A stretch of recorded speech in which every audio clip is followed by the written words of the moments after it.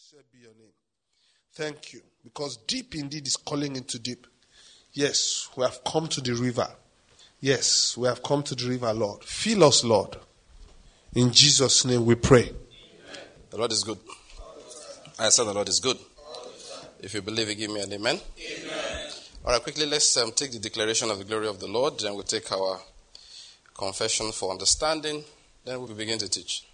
Psalm number 2. Again, let me remind us, it's a habit we should all have. Words are very important. It's one of the assignments that God has given us in this life, to release words into our environment. Let's never forget it. Satan is often trying, in fact, it's what he does all the time, trying to steal our tongues, steal our words, steal our power. That's what he does. We use our words for things that are wrong. We say things that we are not supposed to say. Again, remember, at least start your day with telling everybody who's Lord. Who's everybody? Anybody who's going to pass through this universe that they should hear from your mouth. Do you understand that? All right, Psalm number 2. We're starting from, of course, we're reading the whole Psalm. All right, 1, 2, let's go. Why are the nations in an uproar, and the peoples devising a vain thing? The kings of the earth take their stand, and the rulers take counsel against the Lord and against his anointed, saying, let us tear their fetters apart and cast away their cords from us. He who sits in the heavens laughs. The Lord scoffs at them. Then he will speak to them in his anger and terrify them in his fury, saying, as for me, I have installed my king upon Zion, my holy mountain. 7. I will surely tell of the decree of the Lord. He said to me, you are my son. Today I have begotten you. Ask of me, and I will surely give the nations as your inheritance, and the very ends of the earth as your possession. You shall break them with a rod of iron. You shall shatter them like earthenware. Now therefore, O kings, show discernment. Take warning, O judges of the earth. Worship the Lord with reverence, and rejoice with trembling. Do homage to the Son, that he not become angry, and you perish in the way. For his wrath may soon be kindled. How blessed are all who take refuge in him. Amen. Amen. Amen. Thus we have declared the glory of the Lord Jesus Christ. Amen. This morning again we declare he is King of Kings. Amen. We say he is Lord of Lords. Amen. We say he is a governor amongst the nations. Amen. We say he is the Lamb of God. Amen. That was sacrificed for our sins, amen, through whom we have reconciliation with the Father. We say he is the one that rose again from the dead, amen, as a sign that we have been justified. Amen. And we say he is the one that ascended to heaven. Amen. We say he is the one that ascended to heaven, amen, seated on the right hand of the Father. Amen. From there, he is going to return one day. Amen. And everyone will stand before him in judgment. Amen. He is a God-appointed judge of the living and the dead. Amen. In the name of Jesus Christ. Amen. He is our King. He is our Lord. He is the one we live for. Now, Paul said, one died for all, so that those who live will no longer live for themselves, but for him who died and rose again on their behalf. So we say again this morning, Jesus will live for you. Amen. I'm going to take a minute and just tell him that by yourself. My waking is for you. My sleeping is for you. To live is Christ. That's what Paul said. My whole life is for you.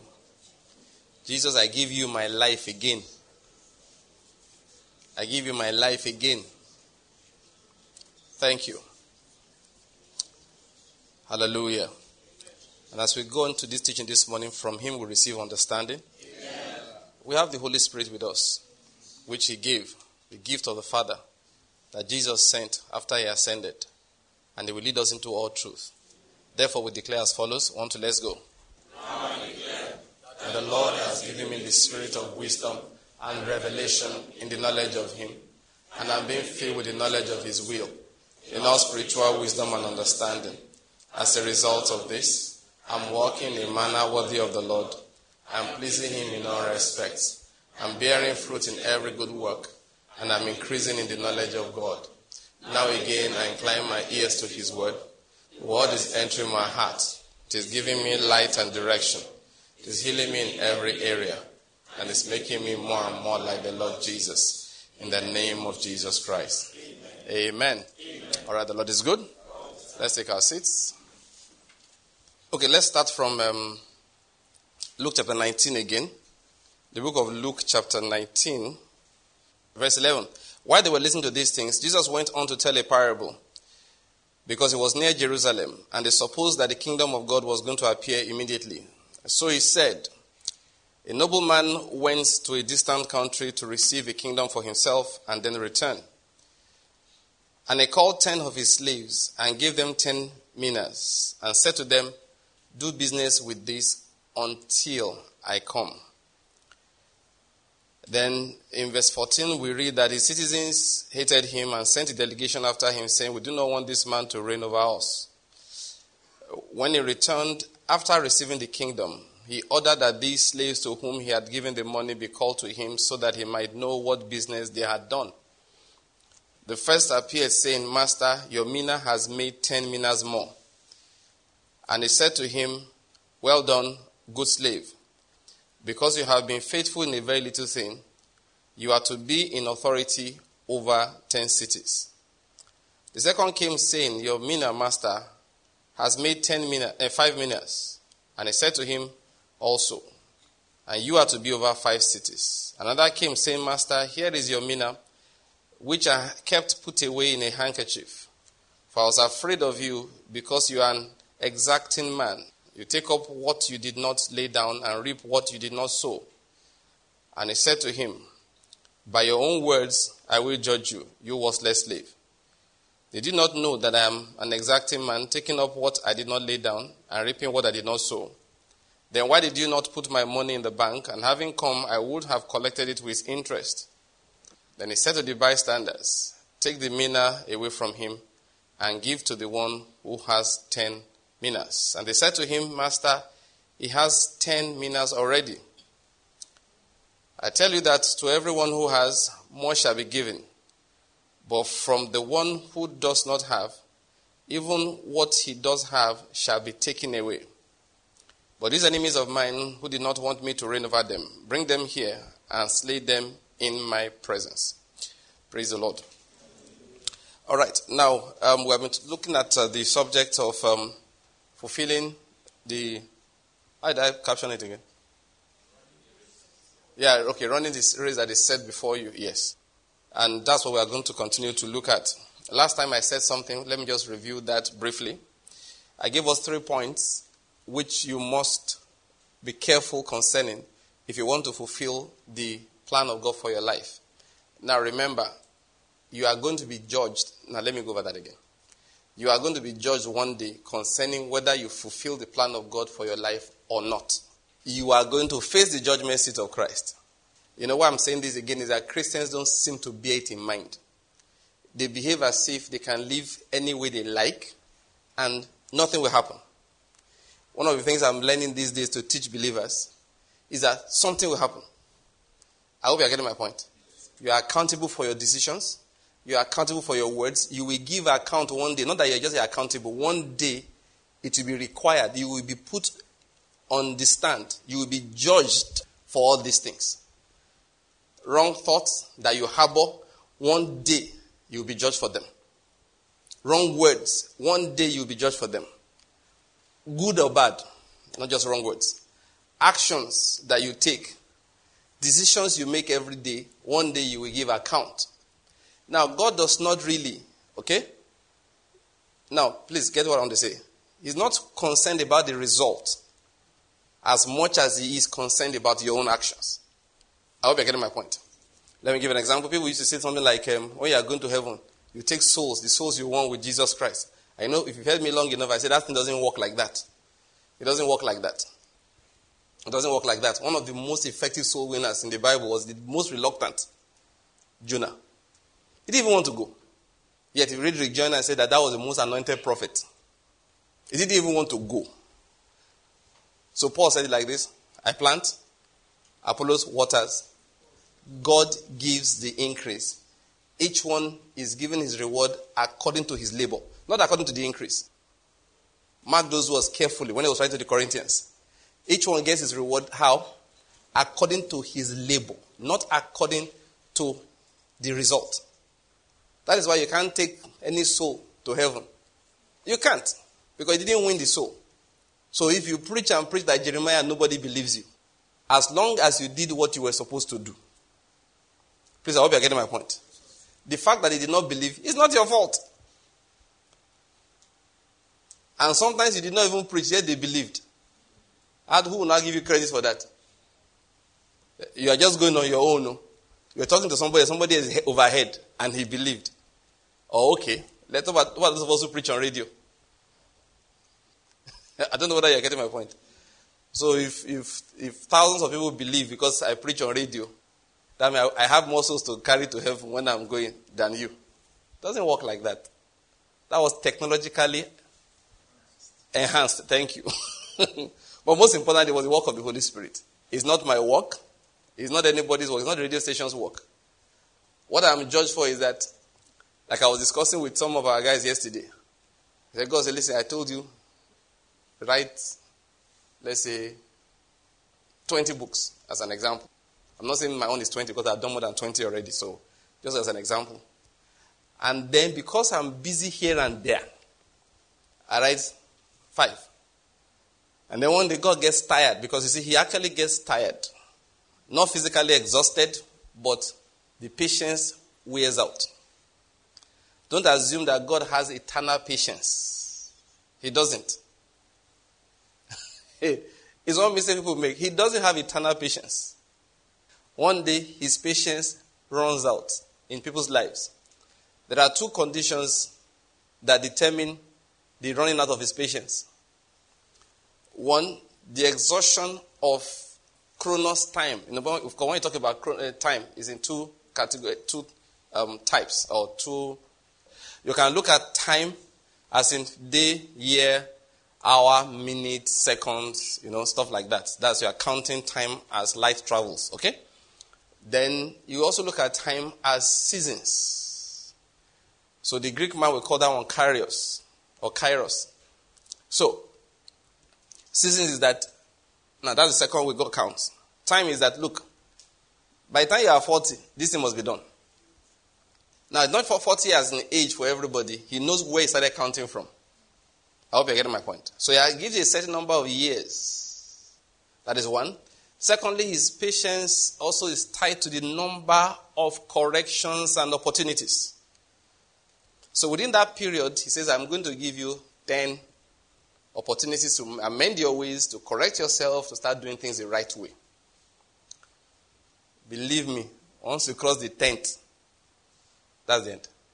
So, if you overlap these 2 things when you are thinking about his patience, don't assume that anytime. No. You see, that's what people don't understand. When they say today is the day of salvation, it's not a joke. When we used to say tomorrow may be too late. It's not a joke. Tomorrow may literally be too late. Christians, I see it. And that is the danger in this funny gospel of grace that some people preach. The gospel is not balanced. Go and read your scriptures. Nobody preached grace like Paul did. If I is the master of grace, I hope you're getting my point. He's the one that's always talking about grace, grace, grace, grace. Greeting, grace. By this grace, here you stand. By the grace of God, I am what I am. You are saved by grace. Through faith. Not of yourself. It is a gift of God. Lest any man should boast. Everything about Paul is grace. But go and read all his teachings. They are generally divided, in half. Like the book of Ephesians. You see the doctrines at the beginning. Then when he gets to a particular point, I think around chapter 4, let me just confirm where he switches. He now leaves those fundamental doctrines and then begins to give you the practical application. From that Ephesians, from the beginning, we're telling you that, plenty greeting, plenty blessing. You were dead in your trespasses. You have been made alive. You were formerly Gentiles and called uncircumcision by the so-called circumcision. But now, you are now in Christ. He himself is our peace. He has broken down the dividing wall. He keeps talking. For this reason, I, Paul, the prisoner of Christ Jesus for your sake, if indeed, you have heard of my stewardship. He said, he keeps on telling you about the mysteries of God. He talks about that mystery. Then finally, he gets to a point. from chapter 4, verse 17. Now, don't bother opening to it. He now gets practical. So I say and affirm together with the Lord that you walk no longer as the Gentiles walk. He has said a lot of things. Theory, you've been delivered. You have been forgiven. You are saved by grace. After everything, middle of chapter 4, in verse 17, he said, having said all of that, you have no reason anymore to walk the way Gentiles walk. So those who preach grace, I don't know why they don't emphasize that. They would rather emphasize to me, I've heard it again and again, that even if you walk the way Gentiles walk, don't worry about it. Yes, they say it. No, almost in those words. So one of them said, one of these teachers, that John called Jesus the Lion of the tribe of Judah. He said he didn't know what he was saying. He said John didn't look well. I heard him say it. He said the fact that you are in the spirit doesn't mean you are seeing properly. Those were his words. That Jesus cannot be a lion. He's a lamb. What was he implying? He didn't say this. I'm the one that want to say this. That was what it was implying. It doesn't hurt people. It doesn't hurt people. It's lions that hurt people. He's a lamb. Always gentle and tender. Always soft. That's what he is. Ananias and Sapphira and Co, they were not born again.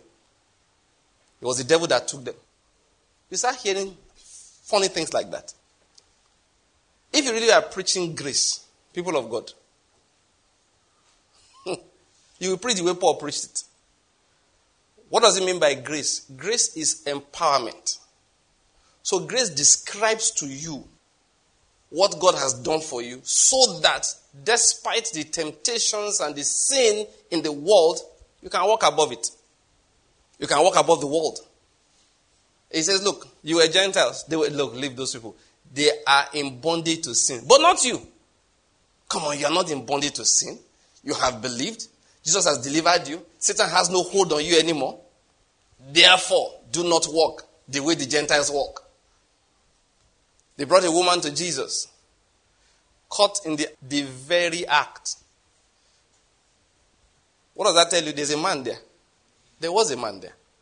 Now, sometimes people make a joke about that, but me, there's a reason why I say it. There's a reason why I say that. How come they did not drag the man there?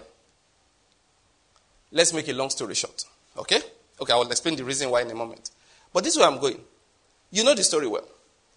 Jesus did not condemn her. He didn't say anything initially. When they kept on harassing him, he said, okay, any one of you without sin, cast the first stone. Now, that was not a new thing. He was quoting Moses for them. Moses requires something when you want to pass some judgments. For example, the witness must cast the first stone. So you are the one that said you saw it. Okay, throw the first stone. Moses gave that instruction. It wasn't Jesus didn't come up with it. It was something Moses told them already. But Jesus now says something also. That you had to not be an adulterer. Now, people look at it without sin. If you are perfect, that's not true. Because that would have been against what he told Moses to do. He wasn't saying that everybody had to be without. He said, but the sin you want to polish somebody off, you can't be something you are doing. You are in EFCC, you are arresting people, you are collecting bribe. Even if government does not catch you, listen to me, people of God, God will punish you. Did you hear what I said? Yes, now, listen. No, we have many things to say. The judgment of God is real. If you're a policeman, you've been commanded to arrest criminals. God says you must not commit a crime. If you do, he will personally punish you. See, it's not every job you take in this life. Any job you take, just know the conditions, the problems. For example, now, when they say, okay, we are looking for teachers, who are those who are going to teach? James said, excuse yourself. I'm very sure I'm going to look for teachers here. I'm not joking. I've already found 2 or 3. Look at Jonathan there. I have found him. I've laid my holy hand on. Yes, we are going to find teachers for our... Anyway, I will talk about that later. But James said, generally don't volunteer easily for such jobs. He said, because once you enter it, They move you from the scale of those who they forgive easily to those they forgive with difficulty. Yes. So they move you. In heaven, no, not me. We don't have a council of forgivers or... No, we don't. In heaven, God just moves you. Okay. Jonathan, all right. We used to overlook his iniquity before. He said, we can't anymore. Put him on this side. So anything does wrong now, double judgment. Say, sir, why? You say, hey. When you do wrong in your house, it's only you. When you say it from the pulpit, I punish you for your own wrong and for those who began to do it because of you. Oh, yes. When I say preachers, I say you don't see. I will say many things. Today, just when you get home, get all everything I said today, try and arrange it properly because right now, I don't even know where I am. So let's see what the Holy Spirit will do for us, okay? Mm-hmm. So don't even be saying, Pastor, what are you saying? I don't know too. So let's just, there's no order to what I want to say. I'll just be saying it as it comes to my mouth. All right? Listen. I feel sorry for a lot of preachers. God will literally punish them. They keep on lying to themselves that he doesn't. But it's not true. He does. He doesn't like doing it. But he does. Once he told one prophet, he said to the other prophet, your senior prophet, he said, he's leading the body of Christ astray, so I'm going to remove him. So they had a drunken driver kill him. I hear all kinds of doctrines that, he removed himself from under he didn't remove himself from under the cover of anything. God told the driver, you, get drunk. He drank. He said, drive that way. If you read the Bible, that's what God does. He gave the commandment, gave the instructions. You have to understand, precious in the eyes of the Lord. So he said, hey, you, kill that man for me. And a drunk driver ran into his vehicle. Bam! Broke his bones very well, and he died. It wasn't shocking for those who know, because years before, God gave the date that this man would not live to the end of this particular year. He gave them the year. And the following year, it's gone. So he died in December. And why? Because he's leading the body of Christ astray. Sometimes I look at what preachers are doing, I say, that you guys don't read, Abi. See, let me tell you the truth, The way I preach, the way God taught me. See, Jesus said something. He said, you see those Pharisees? They sit in the seat of Moses. So he told his disciples, do as they say, not as they do. Let me tell you the truth. Do as I say, not as I do. So, Pastor Mark, what do you mean? Listen. It is my duty to try and do as I say to. I hope you're getting my point. It is my own duty. Now, let me explain what I say. Some of them might say, some of these preachers are hypocrites. Leave that thing. Say what he's preaching, is it the word of God? Leave the hypocrisy in his life. One prominent preacher died some time ago, and the world tried to show us that his life was not totally straight. And I stood here and want Christians not to propagate that nonsense. Simple law tells us you can't even do anything. The man is not here to defend himself. How do you judge a man when he can't defend himself? But people should look at what Satan is trying to do. Because this guy, he moved, his messages will inspire you. You can't hear him and not fear God. They want to show that, hey, look at what he was doing behind. I said, waiting concern me.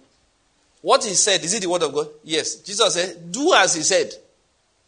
This one you want to prove to me he did. I don't care. We are launching our radio station, internet radio, all right? So everybody can listen to it anywhere. In the next few weeks, his messages will be there, plenty. I don't care what you have to tell me. Say, Pastor, you don't know. That man, do you know he did like this? I will tell you, do you know he said like this? It's the one he said that matters to me, because it's the word of God. If he was not diligent enough to obey all the things he said, too bad. We will pray for him. If he was around, we'll still pray for him. But he's gone to rest. That's between him and his God. Now, this is where I'm going. Why did I say all of this? When I'm preaching here, I'm careful. Don't think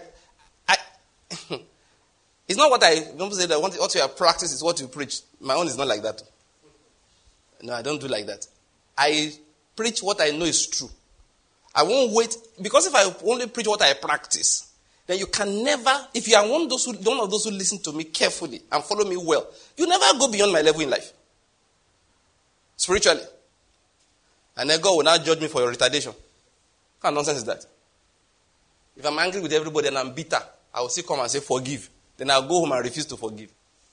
But at least you that listen to me, you will forgive. You will be blessed. God will increase you. God will bless you. They will be dealing with me the way he likes. You now want to say, this person, anytime he crosses the road, he must just jump. Why?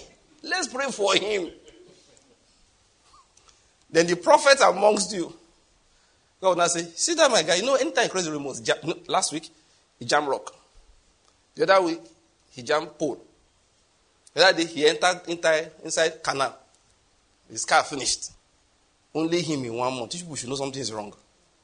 Do not tell the prophets. He's not obeying his own words. And he will tell himself, continue to follow him. But Phyllis, for all this, don't worry, just watch. You will not jam like him if you obey what he said. He is not obeying what he said.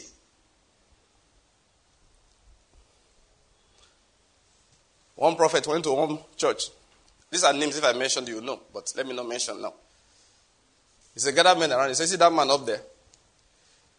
He said, the man you are seeing standing up there preaching, follow him. He said, that's the anointing of God. He's anointed. That's the word. He said, but once he comes down, run away from him. Don't follow the way he behaves. Don't follow the things he does. He said, but once he mounts the pulpit, sit down and listen to everything he's saying.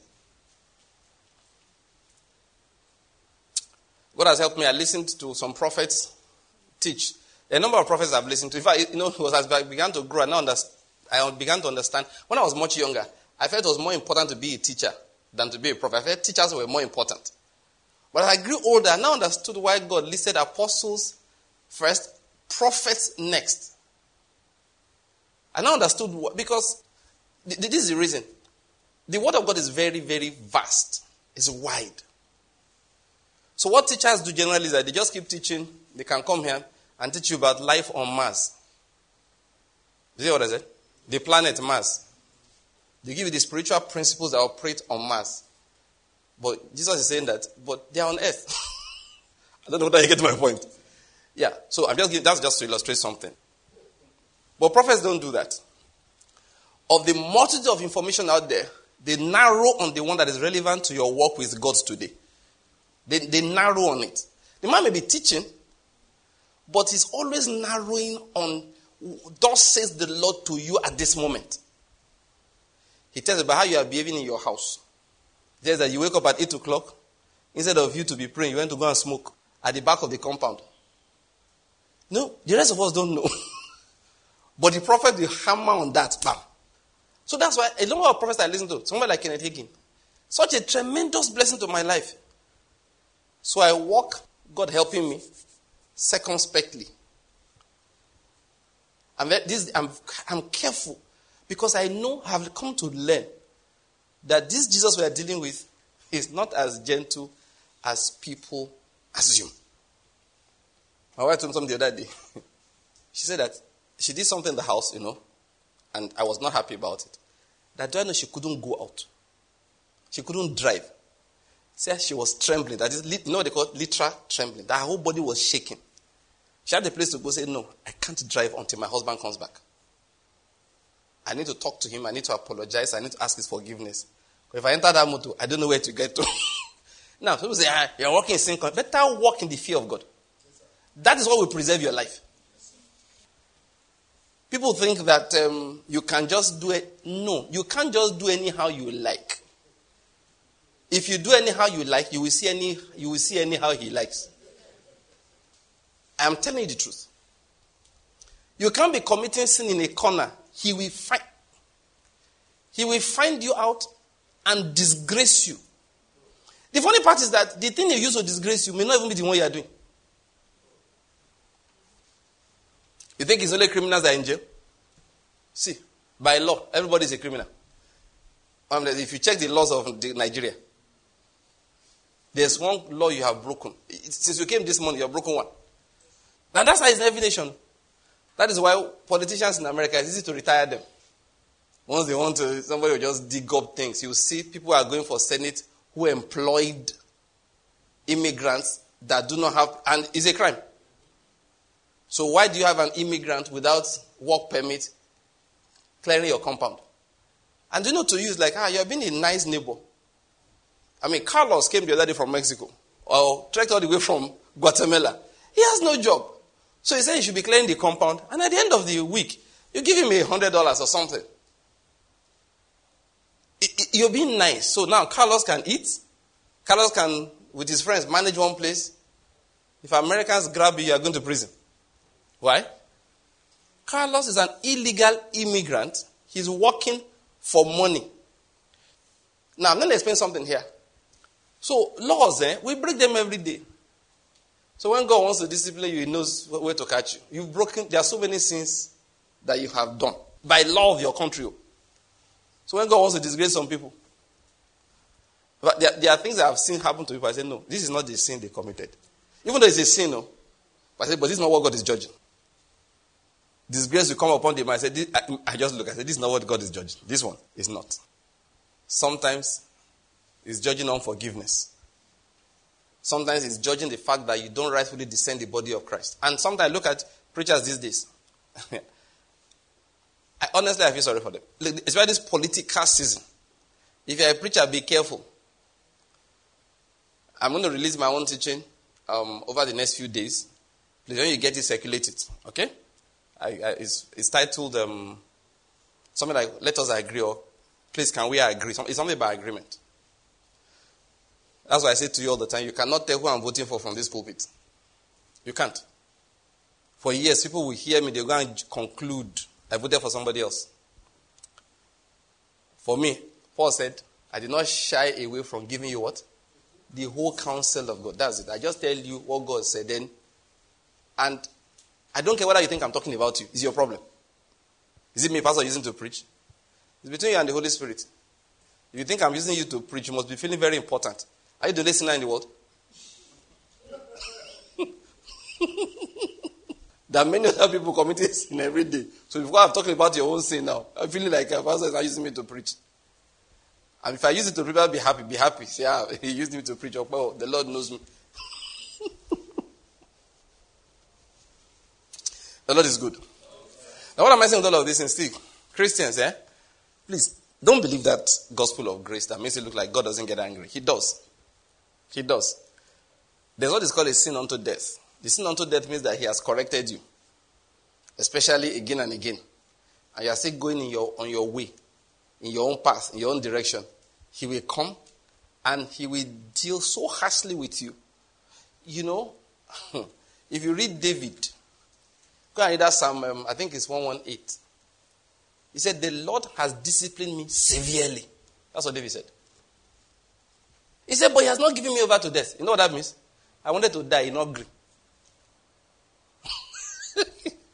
Now, you can look at this and say, hey, I will survive.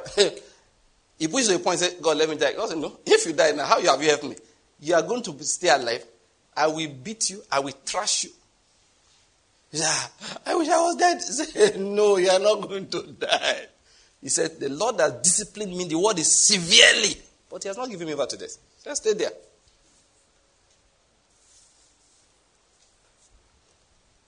That's what I want to understand. Wrong thoughts, you are going to give account. You are being judged for it. Get that thing. The concept of grace doesn't cover. God doesn't. See, what was grace given for? To produce godly character. So why should grace not cover bad character? I was telling a story earlier. I didn't finish it. I don't know how I got distracted from it. That woman caught in the act of adultery. Yes. We know that Jesus said, neither do I condemn you. I was talking about the fact that He needed those men, all right, to throw the first stone, to prove to them that they are not worthy of judging her. That's what was going on, that you are not worthy of judging this woman. It wasn't just that He was being kind to her. No. He was giving them a correct analysis of the situation. Yes, Moses said that. But He expected that the men don't commit adultery. For that reason, any one of you that has not committed adultery, wasn't say those who have not stolen. That's not what He was saying. He was not saying those who did not bear false witness. That's not what he was saying. He was dealing with adultery. Throw the first stone. Now, every man respects himself. Left. Now, what do I want you to see from that? Why was the man not brought? Now, I always emphasize that. It is simply because all of those men were guilty. I'm convinced he's one of them. That is, see those people? He's their friend. In fact, they know about it was a setup. That's why they didn't come with him. Now, this is where I'm going. Talking about what grace does. Actually, my main emphasis again is on Jesus himself. It's on that woman herself, and the Lord's interaction with her. He now said to her, "Where are your accusers?" Yeah, they've all gone. He said, "No one condemned you." She said, "No." He said, "Okay, neither do I condemn you." Now, this is where I'm going. He now said to her, what? What did he say? Say it again. Say it to me one time. You know what that means? Now I'm empowering you. It wasn't a word of advice. Because the woman was not a sinner because she wanted to be a sinner. And many people in the world today, that's how they are. They are in bondage to sin. So you can't even judge them because they are in bondage. I hope you are getting my point. He said you can't judge them. They are in bondage to sin. But for that woman, with that word that day, he liberated her from bondage. And he said, "Go and sin no more." Every man there created a toxic atmosphere. All those men that brought her, they created a toxic atmosphere, making it impossible for her to do right. Then when Jesus came, he said, "Go and do what? Sin no more." What was he saying? From now on, you have my word empowering you to live above the toxicity of the environment. The excruciating, can I use the word, temptations. Now, don't worry, you have the power. That's what grace is. Grace is not your fault. You can continue to sin. I'm not a lion. I'm a lamb. And anytime you sin, I'll come and say, meh. There's nothing I can do. Do I look like I have teeth? Even if I was a he-goat, it's even better. Maybe I'll use my horn and jam you. But I'm a lamb, tender. My name is Jesus Christ. Forget that thing. Jesus has 2 seasons. There's a lamb season and there's a lion season. When he tells you, "Go and sin no more," the lamb just died for you. When he rose up again, who is sinning there? See, I hope you're getting my point. It's not a roar. Next time he charges at you, he's not going to come like a lamb or even like a ram with horns. He's come with a lion. And when you see the Bible talk about his enemies, his enemies are those who claim to be believers, but are living for the devil. I hope you're getting my point. So, real grace is that, hey, there's corruption all over the country. This is Nigeria, like they say. So what option do you have? You don't have a choice. You have to survive. That is what is called sin, abounding. That sin abounds. But what is grace? Grace much more abounds. So it means that in the midst of corruption, my name is Daniel. Come and investigate the affairs of the king. You will not find negligence. You will not find corruption. Why? My name is Daniel. I came with the grace of God from Jerusalem. I used to frequent the temple before the invasion. As soon as I came to Babylon, first thing I gathered my friends and said, "Guys, what do we do here?" Said, "We will not defile ourselves by anything that is going on in this place." So we consecrated ourselves that day. I'm no longer living for myself. I'm living for the person that owns me. I don't care what the amount of corruption you have. I am not participating. Why? My name is Daniel. My real name is Daniel. Forget the, what do you call it? Shadrach, they call me. My real name is Ananiah. That is, I'm a son of the kingdom. That is what grace is. You know what I found out? The more you grow in that grace, now listen to this. If you deliberately disobey, the higher your judgment. Because to whom much is given. That is, next time they catch that girl in the act of adultery, say, "What do you say?" Jesus said, "I'm not at home."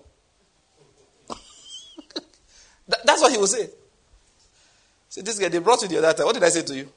Go and sin no more. That word was following you. So this sin you are sinning, you want it. Before I could blame the men, I'm not blaming them this time. Moses said we should stone her. How is it my business? You just go around, and if you think Jesus always answers everything, you don't know him. Peter will come and say, sir, they are stoning somebody. He said, I thought we were on our way to Bethany. Let's go. But they're about to stone somebody. You know, people just assume that once you just tell Jesus about one problem, he will just jump. One woman was there crying day and night. My daughter is gravely tormented. Jesus kept on preaching as if she did not exist.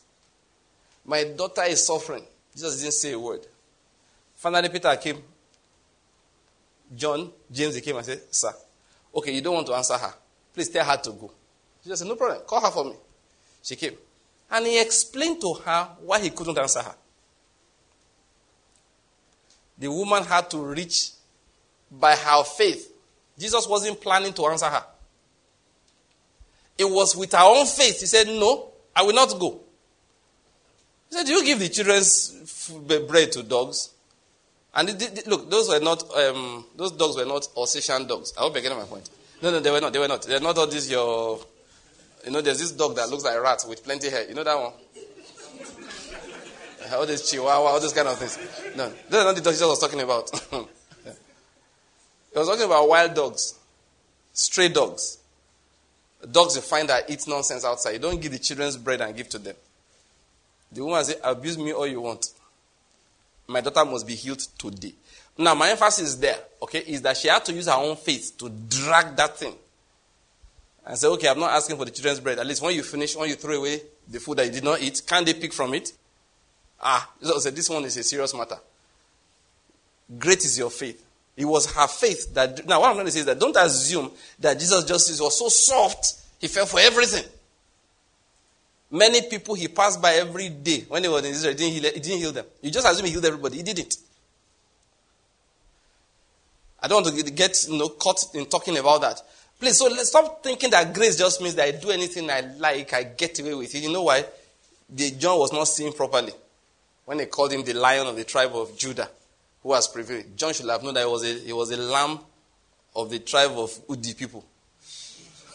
He didn't even go to Judah, No, that's what somebody was saying. But it doesn't work like that. So for that reason, Christians live anyhow. They don't take their iniquity seriously. They don't. There's something deep inside them that, Guinea girl, man, nothing going to happen. Leave that thing. There's nothing is going to happen. There's nothing what is going to happen. Leave that thing. It's deep inside. They don't believe God avenges. It's deep inside. They don't believe that God judges. And anytime so any church that now preach that he doesn't, they flock there. If they tune in and listen to me, I say this kind of thing, the guys quickly log out because if they don't, they can't sleep again. Let me tell you, there's what the Bible calls the sleep of death. If you log out so you can go and be sleeping in peace so that there will be you are sleeping what the Bible calls the sleep of death. The kind of sleep, you'll be in comfort. You don't know you are freezing. You don't know. You know what I mean? That people, Nigerians generally don't know about that. But those who live in those temperate countries where you can get lost in the cold. One man, one day, I heard the story. He was lost. I was somewhere, maybe he was on the road. It was cold. It was shivering. So he kept on walking. Then finally, he felt like sleeping. The cold disappeared. He was no longer feeling cold. He was just feeling comfortable. But he just had this urge to just lie down in the snow there and sleep. But because he understood life, he knew that that's how to die. He knew that feeling of comfort he was having was because his brain was getting cold. You know that things were getting bad. So the body was beginning to shut. The guy got up and started running. So better keep on listening to me. I'm the one saving your life. Those who are giving you comfort in iniquity, they are the ones killing you. I'm the one saving your life. I'm the one saving your life by the word of God. People come, they listen, you talk against their iniquity, they run away. Just by the way, Pastor that's listening to me. If people are comfortable in their sins while listening to you, God will punish both of you. That's why I began by saying that don't just think that you won't get away. Especially when you know your church is growing. Some of us are so hung up on numbers. When we started our website that time, the brother who designed it, he said whether I should put that they could put a hit counter for me. The number of people that come to the website. I said don't put it. He said no. I said no, don't put. Why? I said, I'm just starting ministry. You want to be checking every day how many people came? I said, I don't care. My job. He tried to persuade me. I said, no. I refused. I said, my job is just to put the things there. I don't want to get into this pressure of how many people came. You want to now check how well you are doing. I said, no, don't put me under pressure.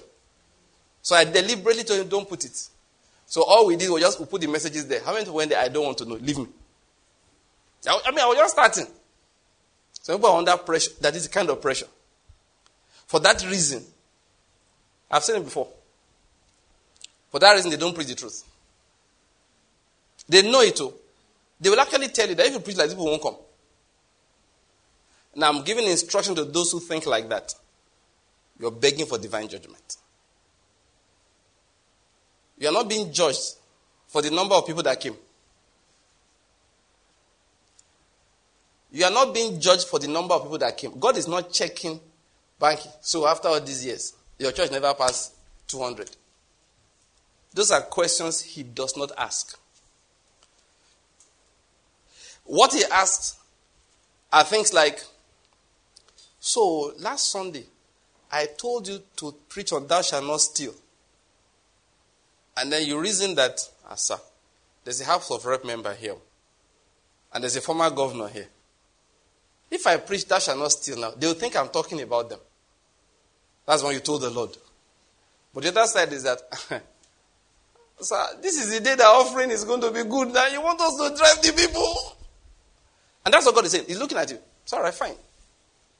Now if you are like that again, he's counting the number of days before he shuts down your church. And your church will shut down for funny things like they found one half-naked girl running out of pastor's office. And they don't let you defend yourself. And then you'll be angry with everybody because that girl is not normal. And she was half-naked running around the neighborhood. People brought her to you for deliverance. You were supposed to cast out demons. That's when they took the picture on social media. Have you seen what I've painted now? He didn't do anything. But Jesus will still use that one to close the church. When you say why, he says, listen. This guy started this nonsense 5 years ago when he said church must grow. He doesn't say what I tell him to say. And his church kept on growing. He's filled with influences from the east. Yet there's no end to his riches. That's what Isaiah said. He has become a soothsayer like the Philistines. And he's producing results. Look at money everywhere. So the church used to be like 80 people. Now they became 500. They're heading for 1,000. And he has noticed that every time. And so anytime I tell him something, the Holy Spirit, of course, you will know. Like one day, one pastor, one of our sisters, her church, the pastor came to her and said, please pray for me. I said, why? He said, I don't know what God will do to me now. He said, because I get a word from heaven. And I get a signal from headquarters to send a particular offering. So Sunday I have to cancel what I plan to preach so I can raise money. I hope you're getting my point. Now, so God doesn't come counting how many people are there. He comes checking, all right, so I gave you that word. Did you preach it? The answer is no. Why didn't you preach it? Oh, God. You saw the senator was there now. If you tell him that shall not steal, he would think I'm preaching against APC or PDP. So the fear of man has restrained the things you say for me. God said, no problem. Now listen to me, he marks it. Please don't be telling God stupid sorry. So anytime you disobey God deliberately, don't come and tell him sorry. Just come and say, Lord, I've come for judgment. Say, I'm going to punish you. Say, yes, that's why I have come. Say, but like my son said one time, are you going to use belt or are you going to use cane? She those my children. It was like it was small that time. So I think maybe he took something he was supposed to take out. He did something anyway. So I came to investigate. I remember he was sitting on the dining table. I think he was eating. I said, who did this? So I looked at him and he was looking at me. I said, if you tell the truth, and that's how I am. Let me teach you parents. I said, if you tell the truth, for what you did is 3 strokes of the cane. If you lie, it's 3 strokes for the offense, and then 6 for lying. So it's actually cheaper. So just tell the truth. It's one of the things I taught my kids early. So sometimes they are telling the truth. It's not out of fear of God. It's calculation. It's mathematics. Like, just check. So the guy, I remember he was eating. He paused his food. I saw the picture in my head. He looked at me. So he said, please, he asked a question. What is it? That, am I planning to use belt or use cane? Because he has learned from experience that belt makes a lot of noise. It really doesn't hurt much. Yes, it doesn't. It's broad. So it distributes its pressure. It's physics. It's basic physics. Now, so when you offend, go and tell, I'm telling you, just go and meet the Lord. Say, Lord, I know this one, I did it. But please don't use cane. Can you use belt? And how many souls did you say? 10. Can you just make it like 4? I take the other 6 later. If you go and tell the Lord, stupid sorry, you will double the cane. Now, when I say sorry now, I'm not talking about being arrogant. Because sometimes what we do as believers is that we actually are testing his patience. We have this inside our hearts that if I say sorry, nothing will happen. If you do what I've said now, next time you won't misbehave. And let me tell you another thing about stories. You just assume that God always hears stories. It doesn't. Yeah, his judgment doesn't come quickly. And one reason why it does not come quickly is because he accumulates them. Did you understand? Yeah, he accumulates. Like, there's a bucket here. He said, no, I won't do anything until the bucket is full. So he tells our pastor, all right, today you will preach on thou shalt not steal. That one looked like, thou shalt not steal. Like one pastor said, do you know how much bills I have to pay? I should be preaching thou shalt not steal. Who will pay the electricity bill? Thou shalt not steal. Who's going to pay? Please preach something that people will bring money. God won't say anything. He takes a bowl and puts in the bucket. Puts a bowl of the wrath for sin into that bucket. What you don't know is that he will not pour it until it is full. Now the problem with that is this. Sometimes God scares me. Yes. I know. So people don't like this kind of preaching. But I'm more afraid of him than I am of people who don't like it. So let's just, remember what the apostle said. The cure for fear is what? The greater fear. So I think I'm more afraid of him than I'm afraid of people who will not send us offerings. I like the way I run ministry. Yeah, I do. Because God has helped me from the beginning not to care of whether people send offerings or they don't. I really don't care. I really don't. No, seriously. I really personally don't care. I literally, personally don't give a damn. You say, why? I'll just say this for the sake of preachers so that you'll understand. Because if you don't say send offerings, you know what will happen? I will shut down the radio station. My judgment will not become bad. You know why? God didn't send me to go and broadcast. Send me to go and preach.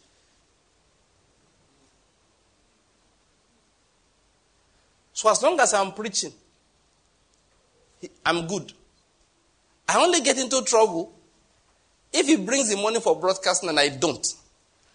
He knows I won't go to the radio station and go and say, Lord, please, people here, I'm a man of God. Just broadcast us for free now. He knows I won't do that. It doesn't work.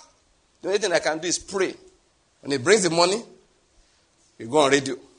He brings the money, we go. There was a time we multiply radio station in one short period. At the point I had to tell tall reverend.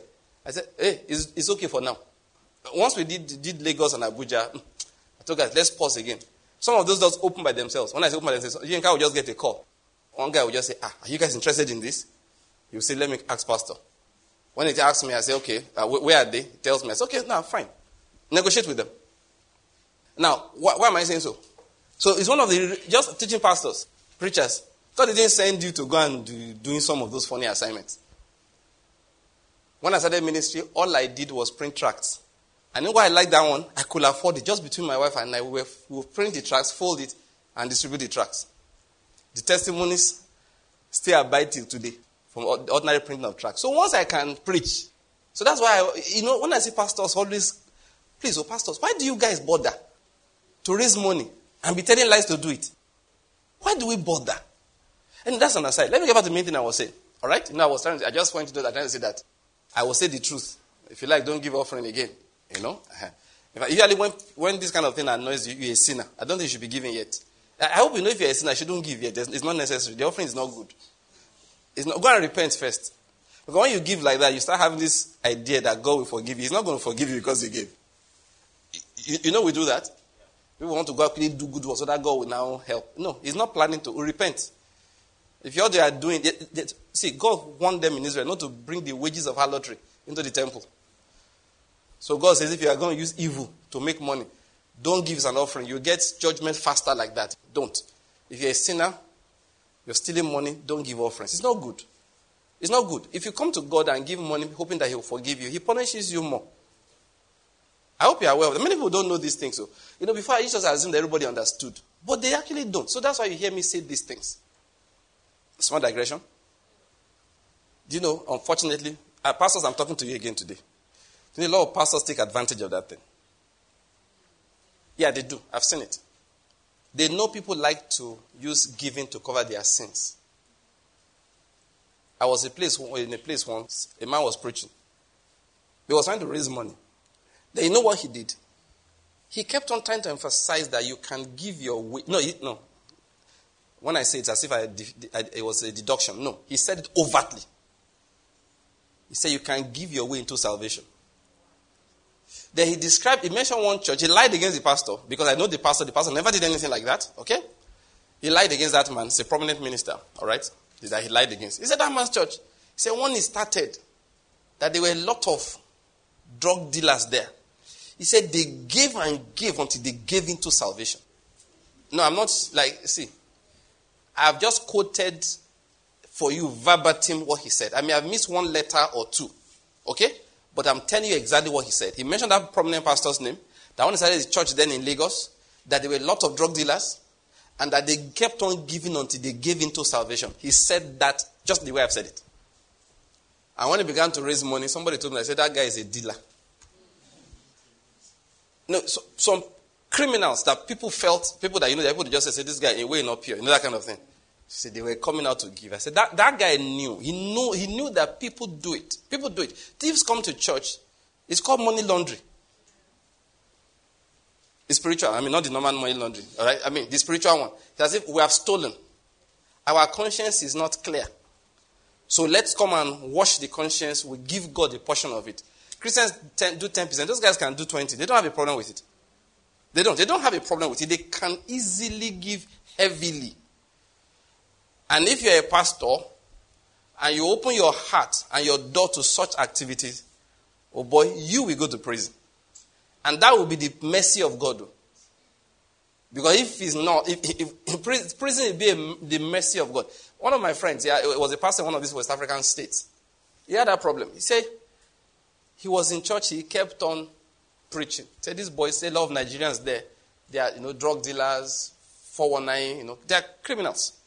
So because the Nigerian pastor came to his church, and he knew them, so he would come to church and be attacking them with his messages.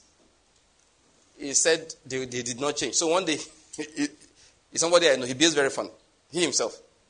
Because if I were the one, I would just carry my eye away from you. I'll be preaching the word of God, okay? But you know what he did? He said if you come to this church again, he physically stopped them from coming.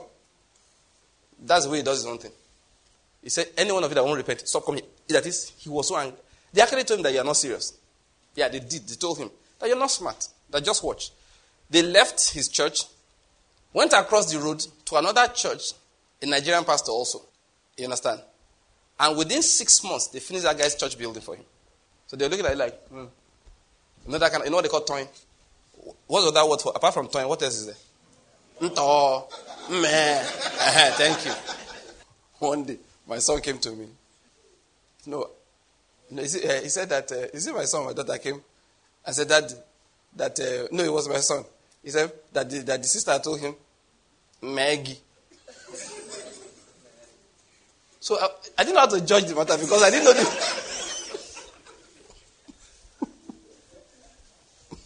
So I was confused. He told you, Maggie. So what does that mean? Like, I was confused. I didn't know the meaning. So I called one young woman that was staying with us there. She spoke Igbo. I said, what does that? It means married to you. I said, is that what it means? So I begged him, say, sorry. The Lord is good. So they did that to this man. I'm telling you. They did him this Maggie thing. You can't go away. To say, let's bless you. You are there preaching righteousness. Who righteousness help? I'm telling you. Yeah, they told him as much. They went to the church down the road, finished that church in a few weeks. A few months, the guy's church was complete. He said, well, what thing concerned him? He was preaching his own message. His church is not as big. There are fewer people, but at least the few we had, they were hearing the word. He said, do I know? A few months later, Wahala started. That pastor was collected by the police there and locked in prison. It happened to be a branch of a very big denomination in Nigeria. That their overall bishop had to come to that country, use all the influence he had to get that guy out of jail. Put him on a plane, sent him back to Nigeria. The people, and that is the mercy of God. That one is the mercy of God. God, that fellow ended in prison. Back to what I was saying. So please, that's the problem when judgment doesn't come quickly. We forget. We don't know it's piling up. Then we'll go to a church that tells that Jesus is just a lamb. He's not a lion. Meanwhile, his bucket is increasing in fullness. The Holy Spirit comes and says, hey, man of God, stop preaching like that. You can't refuse to tell the truth because people will give you an offering. I say, it's for the kingdom. We are moving.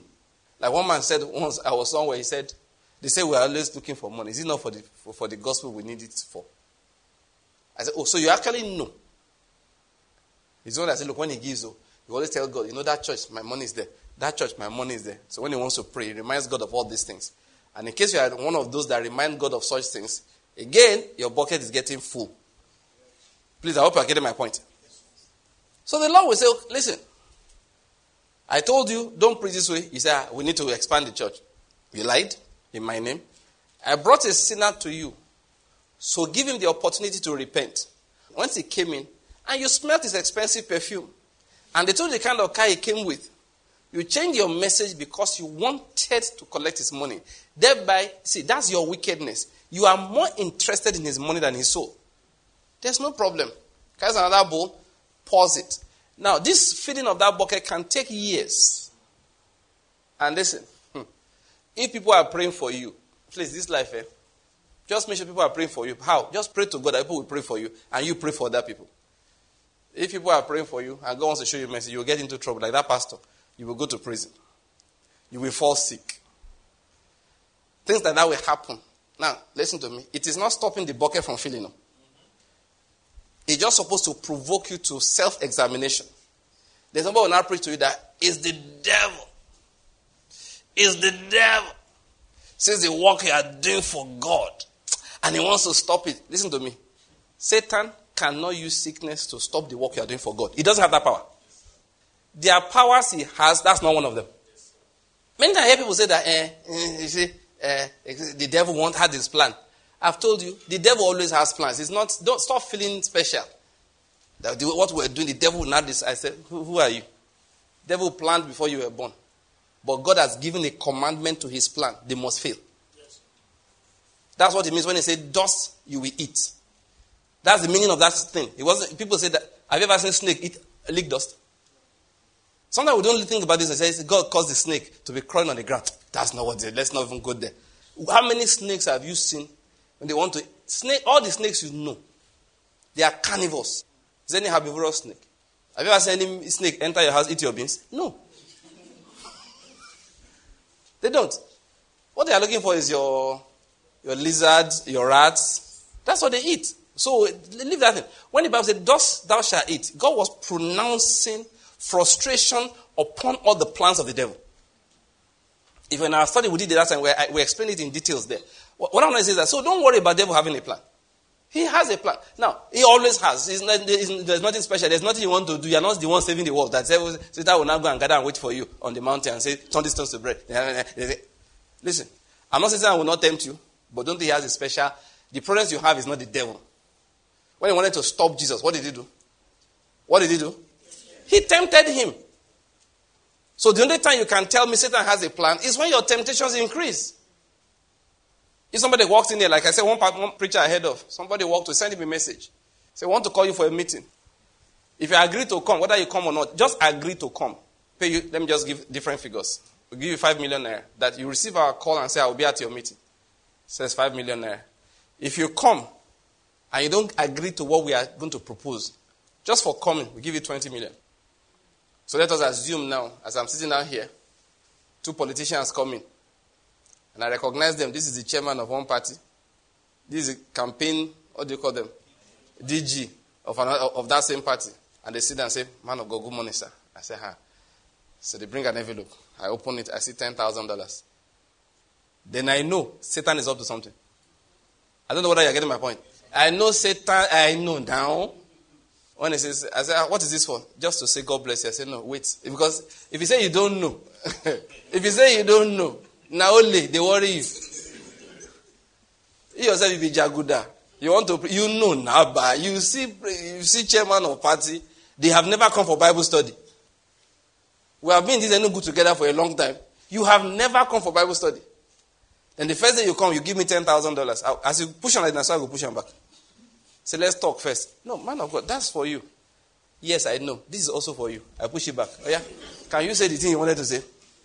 Then when I say that, sir, okay, let's just say, look, I can see that you're a man. I can see you're a man. You understand? Say, I do. Now we're just thinking that if in your preaching, you can just say this. Then when you're done, we'll give you $50,000. Then I will come to you and say, Satan is up to something. I hope you're getting my point. And that is when Satan is up to something. So all you just need to do is, because, just tell them that this is what the country is doing. You just say this. Just say it for us. Now, just by the way, when they want to tempt you like that, they will never say the devil is Lord. No, they are not that. I mean, the price for that one is like $100 million, and they don't have. I hope you're getting my point. And even then, you won't take. Before you can say the devil is Lord, it takes like 25 years of backsliding. You don't just backslide in one moment and suddenly the devil is Lord. It takes a long time to get to that point. So they don't offer such things. Usually will come and say, just say change is what we need. Things that make sense. I mean, don't we need change? I mean, things that make a lot of sense. That we have to repent from lack of development to forward movement. They'll give you some keywords. All of which I found in scripture. Even Jesus used some of them. You see Peter will use James. They'll show you. They planned it for you now. So once you just use those words, this $50,000 is yours. Now, no matter how accurate those words are, once money is being used to make you say them, you are working for Mama. If you believe those words, you will have given them back their money. I say, thank you for giving the revelation of God. I'll go and pray about it. Now, what am I going to say? That is when Satan is what? Up to something. Do you know when he's up to something? When he's tempting you. I hope you're getting my point. Yes, it's when temptation is increased. Like one man said, I should come and help them with something, come and stand in as a lecturer for accreditation. Then I don't know what's wrong. Just for coming, we'll give you 200,000. And I started laughing. No, sorry, that was not Satan up to something. Stupid people were up to something. Because Satan knows enough that that's not even temptation. I'll go and stand and put my name as one of your lecturers because you'll give me 200,000 and then I'll go back. Then NUC will say, okay, they have a lecturer in this area. Now, just like some people don't even know me enough to know that. I went to one church one day. I finished preaching. The now the pastor should take the microphone and raise money. He now said to them, it was men's fellowship that organized the program. He now said to them that, no, that is a man of God who just finished blessing them for these last 3 days. That the anointing is upon him. He's the one that can do that money raising. You know who the man of God was? Me. Now this is where I'm going. The men looked at themselves and told him not to bother. And they left. I was sitting beside them. I did like I didn't know what I was saying. I saw them. They looked at each other and said, tell Pastor Frankie, lie. They carried their microphone and left. I said, these people really know me. They've been following me. They say, we're going to give Pastor Frankie to come and raise money on the 4th day after 3 days program. But let's not just embarrass ourselves. They left. That man did not know me enough. He shouldn't have even made that offer at all. Now, what I'm going to say, when the temptation amplifies, that is when Satan is actually up to something. He doesn't have power in himself to ruin your life. He does not have power in himself to stop your destiny. He does not. So if you have problems, go and pray. Leave Satan out. I hope you're getting my point. Let me continue my story. So the bucket is getting full. Again, let's use that pastor as an example. God said, listen, this boy, you have exactly 5 years during which I will give you 10 opportunities to stop this nonsense. When I say 10 opportunities, the temptation will come. I will say, don't do it again. The temptation will come. I will say, this is the consequence of doing such things. It will be clear to you. Now, listen to this. The 10th time within that 5 years, I will stop talking. That doesn't mean you die the next year, but I won't speak again. And when the Holy Spirit stops talking, you have no ability to think. You don't have the ability to repent.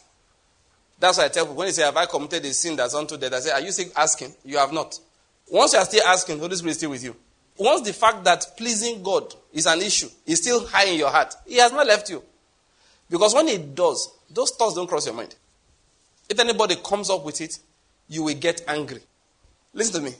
Once the Holy Spirit stops talking, you no longer have the ability to repent.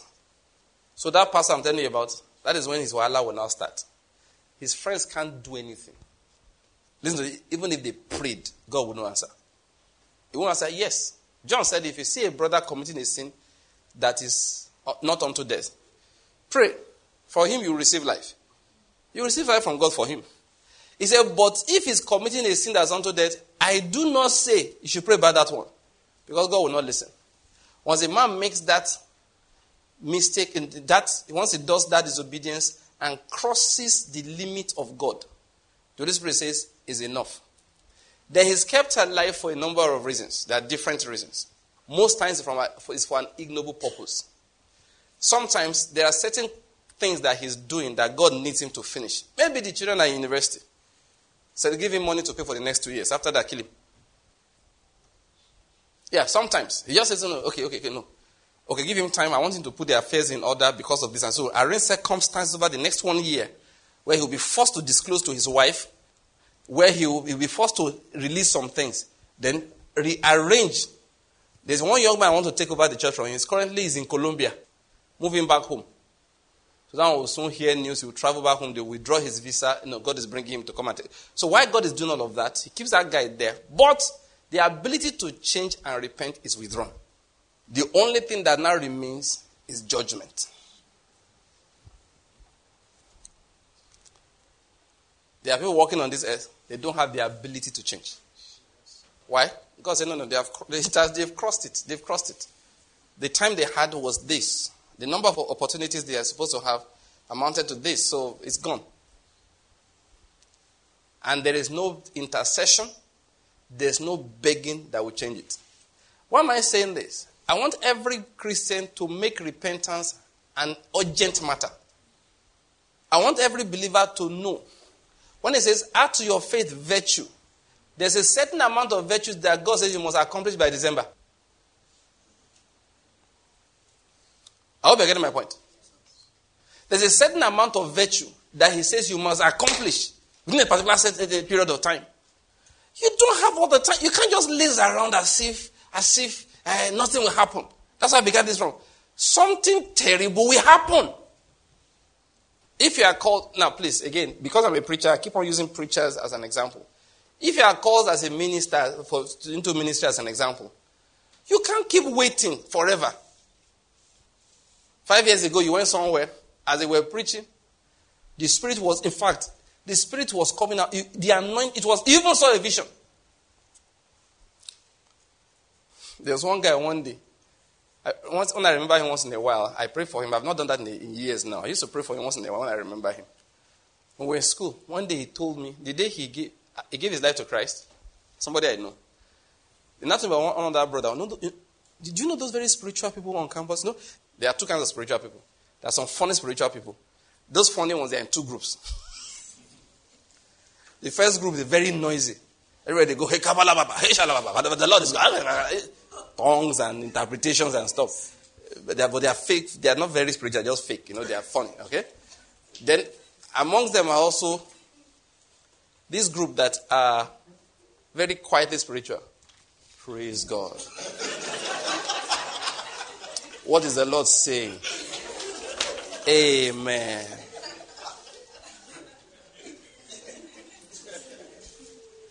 Both of them annoy me.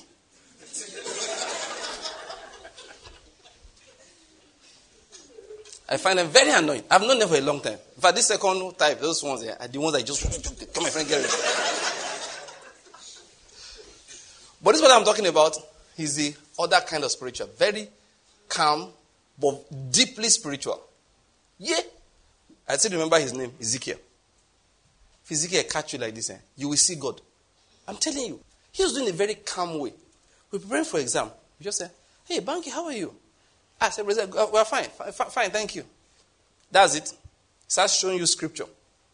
You can't lean against the wall like that.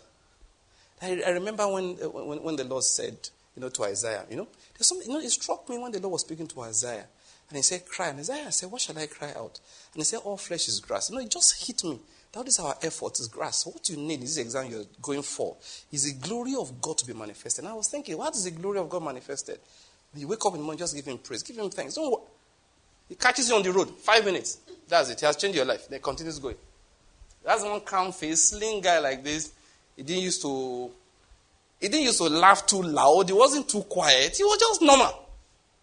And I wasn't aware that I was president of a fellowship or any leader anywhere. Just used to carry his bag and go to class. But let him catch you first. One day he came to our room. We were joking. We were playing. So we just discovered Songs of Solomon.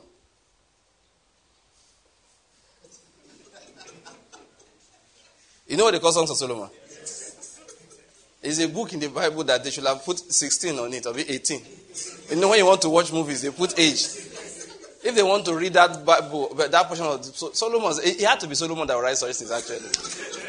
You have 1,000 wives, and you'll be writing, be seeing love in everything. So we've just discovered Songs of Solomon that time as young men. Young men. You don't get what I'm saying? When old men find Songs of Solomon, what is it? They've been married for 30 years. So Solomon knew all these things. Okay, Solomon. But you young men.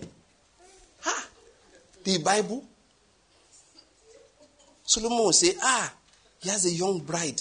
The key things he say, I can't say it on the pulpit. They're not.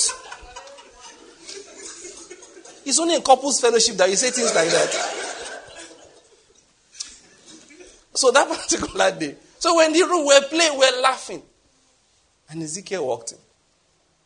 And he saw us laughing. And he picked the Songs of Solomon. I was reading it. Next thing he knew, I knew. He said, no, this just struck me here. That's it. The guy is interpreting a book he had hardly read before. All our laughter and mess and laughing, he didn't participate. He was calm and he was reading it. I said, oh no, this is serious. Did you not do what he said here? That's the kind of person this guy was. So he caught my friend. That's where the Jesus is going now. You gave your life to Christ, you need the Holy Spirit. Now I grab him. See, those are the real spiritual people I knew. That guy was spiritual. Like, you gave your life to Christ. I don't know where they met. Now I grab the guy. Grab him.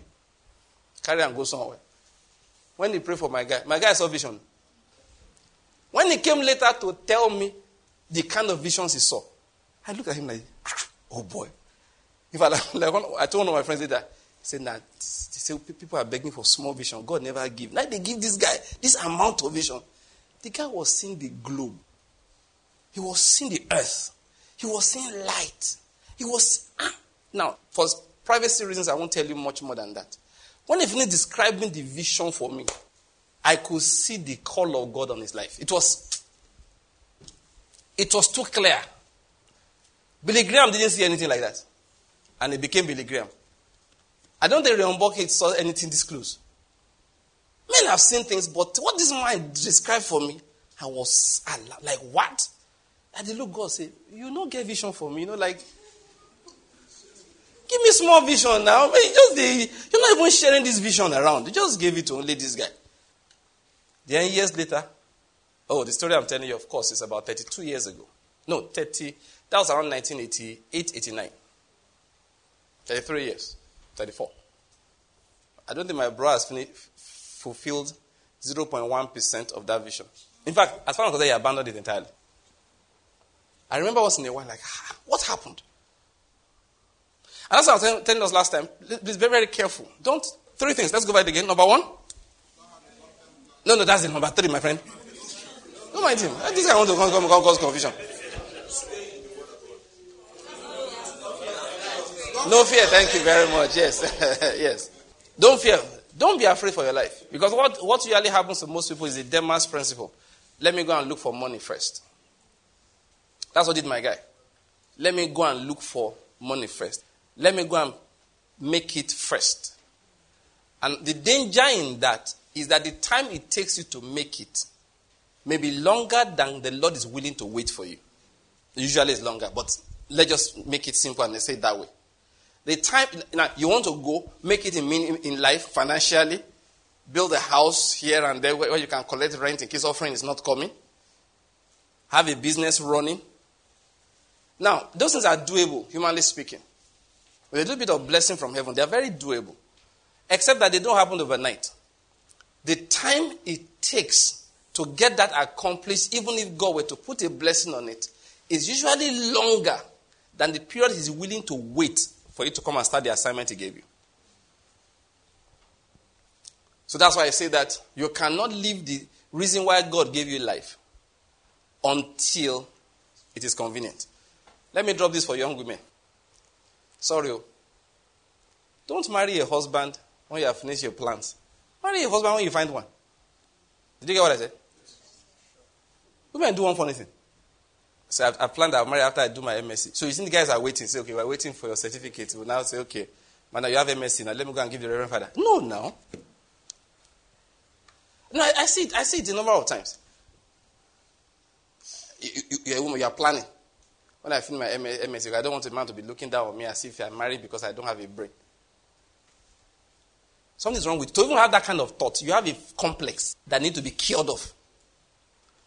The man God is sending to you, you think he's waiting. The God says, okay, thou shalt marry a master's holder. And I know what does many of them.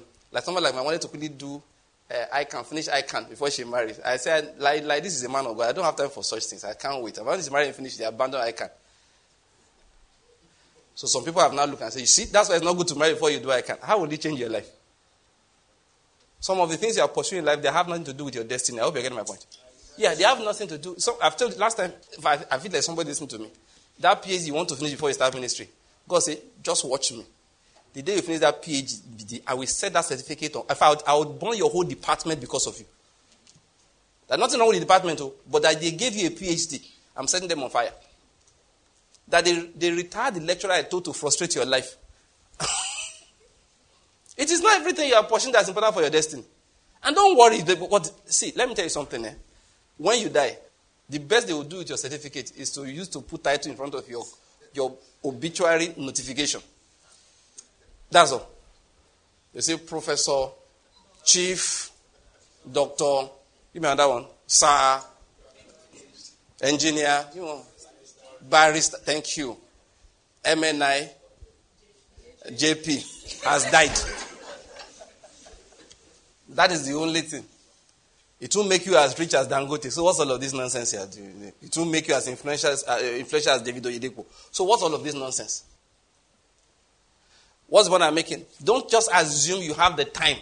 You'll be making plans, that will push the thing God wants you to do till later. While you fulfill.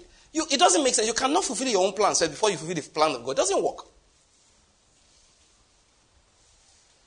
I feel like talking about that husband matter again. Look, okay, listen. Even if you are doing final exam, it is when all the man say, tell the lecturer, I say, okay, I will come and write my paper after the wedding. So why don't you finish the exam first? He said, no, I will finish the exam later. Which one is more important, final exam or my wedding ceremony? Do the most important things first. What's wrong with you? Serious counselor, it's management principle. Yeah, it's management principle. In management, one day somebody came to teach some of our people. I wasn't there that day, but they gave me the rundown afterwards. So this is what we were taught. They said in management, they gave us tasks. Task 1 is very important. Task B is very urgent. So which one do you do first? Very important or very urgent? Good. Some of you say very urgent. They said no, it's very important. That forget very urgent. That the importance is what dictates which one goes first. That very urgent is done after very important. He said because the worst scenario to be in is to have a very important thing being very urgent. So solve the important first. Then you can solve the urgent later. There is a temptation of life when urgent things want to displace important things. It's a temptation. Some of the disciplines of life. Okay, have you not done it before? You carry phone, you want to do something important. Then you see a message. Let me quickly reply. That's it. The reason you pick that phone, you forget. 1 hour later, they call say, we're waiting for the transfer. Sorry, I picked my phone to transfer the money. What happened? They have gone. The flight has left. There's no flight again. Go by road. Why? You decided to do what? Urgent and left important. So this is I'm learning. I've not learned to. I'm learning. And when I pick the phone, why did I pick this phone? Do it first. For maybe I should disable notifications and everything. Because those notifications are of Satan. If you not noticed, you pick your phone to transfer. Somebody's in the market buying something for you. Please help me buy. Okay, how much we've gotten it? It's 8,005. Transfer the money now. This is the account number to transfer to. You pick the phone, say, okay, let me transfer it now.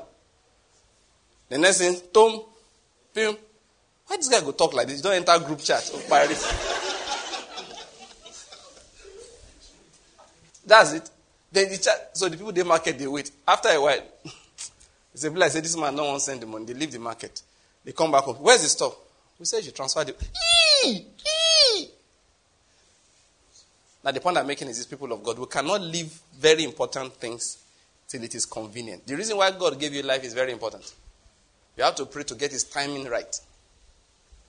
Many people want to go and make money. Let me go abroad. Let me stay in Saudi for a few years. And for those of us who can go to Saudi, Saudi is very tempting.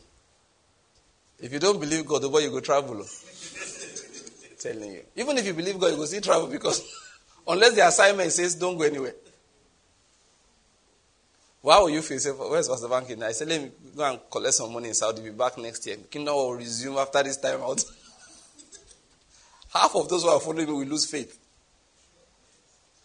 Nothing wrong with Saudi. In fact, sometimes I tell some of my colleagues who say they want to go abroad look for money. You want to go abroad look for money. What are you going to do for in Canada or America? Or, in fact, two people. If it's money you are looking for, UK and Canada, not the first choice. If it's money you are looking for, oh boy, go Saudi. They pay very well.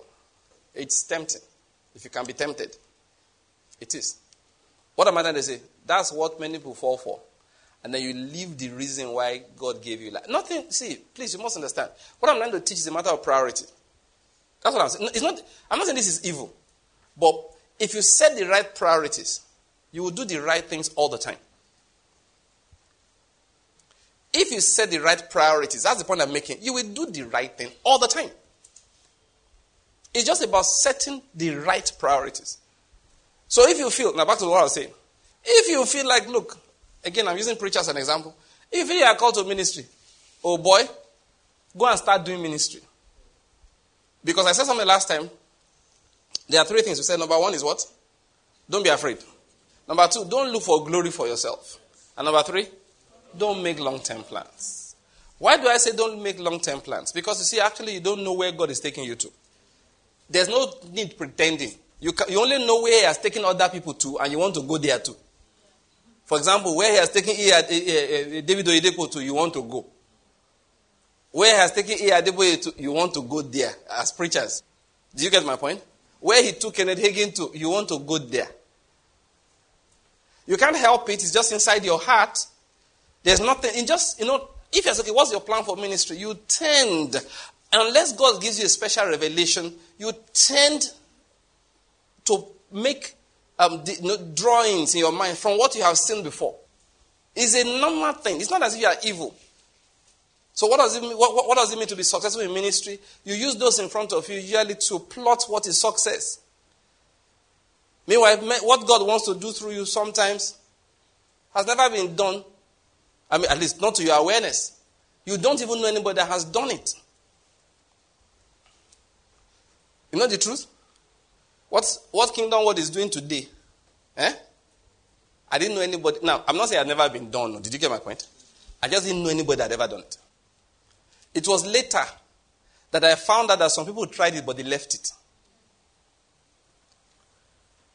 We meet on Saturdays and Tuesdays. People have come to me many times. Why don't you move it to Sunday, become a church and all of that? I say it doesn't fit the vision. Now, I don't have anything against church. Are you getting my point? The way people do church normally. But my focus, my little understanding of the gathering of believers, the church is different from ministry. The administration of church is different from administration of a ministry. Actually, a church is an aggregation of many ministries.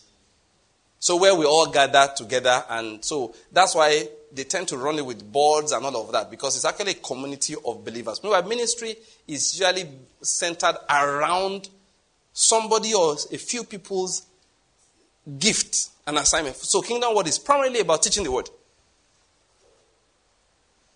So there are many things. You don't see choir being organized here. You need a choir in your life. I hope you're getting my point. You need songs in your life. Kingdom Word just doesn't provide it. You don't see men's fellowship. You need men's fellowship in your life. Kingdom Word just doesn't provide it. How can the church be without children's church? But Kingdom Word does not. We have children distraction corner. Just because parents must have a place to keep their children. That's why we have a room there, put a TV there, put them, not just to keep them busy for a few hours while their parents hear the word of God. Now, you see, so everything is centered around essentially a single thing.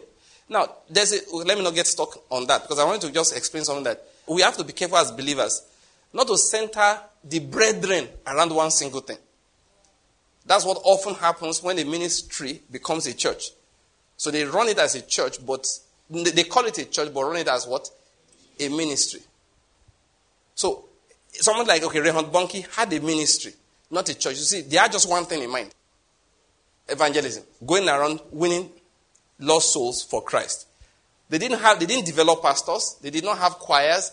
Everything go from here to there, you understand, doing ministry. Now, I'm going somewhere. So people have asked me that a lot of times. Why don't you do that? I say, no, that's not the focus. I can't do that. I have to try and maintain the focus. I've been distracted occasionally here and there for small things, but some of them have even said I'm not doing again. Now, I'm just saying something. So everything has a focus, all right? Everything has a focus. So you have to be careful. Kenneth Hagin said he had a problem. One day he was going. The Lord told him that they were having some issues. He went to pray. The Lord said that, what did you call this thing? It's a healing school. He said, when did it become healing and counseling school?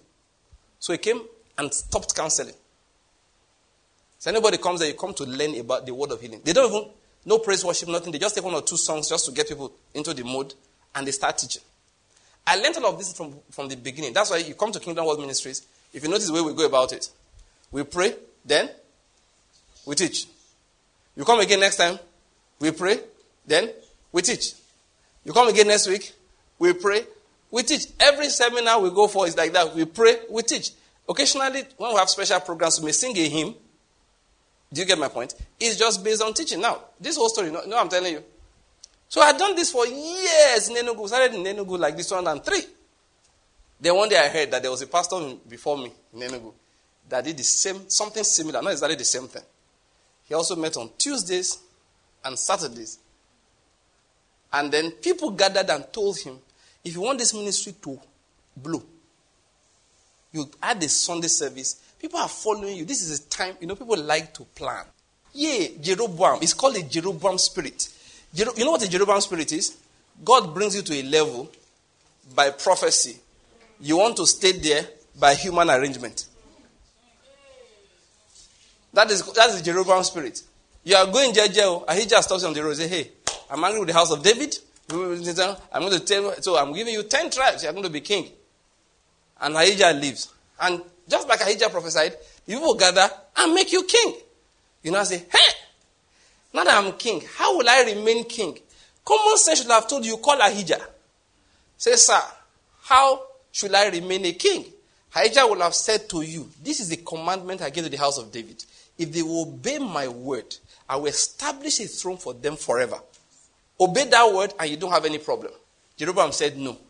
If Israel goes to Judah to worship, their hearts will melt and reunite with the house of David. Then they will now kill me and return the throne to the household of David. So I will stop them from going to worship God, where God has placed his name in Jerusalem. I will stop them. So what would they worship? Back to Egypt, back to the wilderness. Put a calf here, the two extremes of Israel. Israel, you don't have to go far, seek God to worship. And that thing became a sin to the house of Jeroboam, so much that God said, I will punish him not only for what he did, but for the sin he caused Israel to commit. So they came to the man, just like I heard later. But when I heard, I said, God, I thank you. You know what happened? They said, just turn it to church. This time to gather. You have to consolidate. People do it. Ministers do it. Time to consolidate. You see the way people are following you now. They will not always follow you. They will not always follow you. This is time to consolidate. One of the things you must have as a minister, don't care whether you are followed or you are not followed. Just care that you keep preaching the truth. People are not supposed to follow you. They're supposed to follow the truth.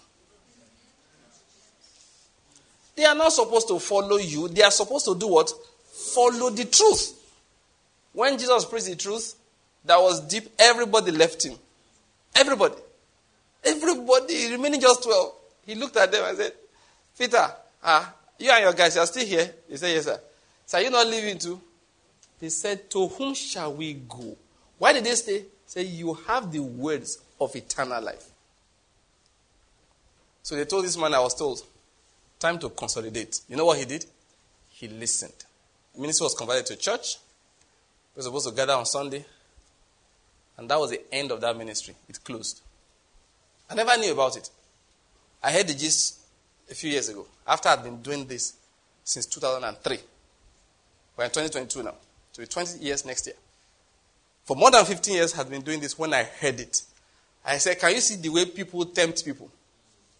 If you know the number of places I got the counsel from. In fact, it was so much that at a point in time, I had to go and pray. That is, Banky, are you being stubborn? Because sometimes you can be stubborn in your way, and God is trying to move in another direction. So I remember that time I went to Lagos. One of my friends has gone home to be with the Lord now. So we're in the car. I said, please, but there's something I wanted to discuss with you.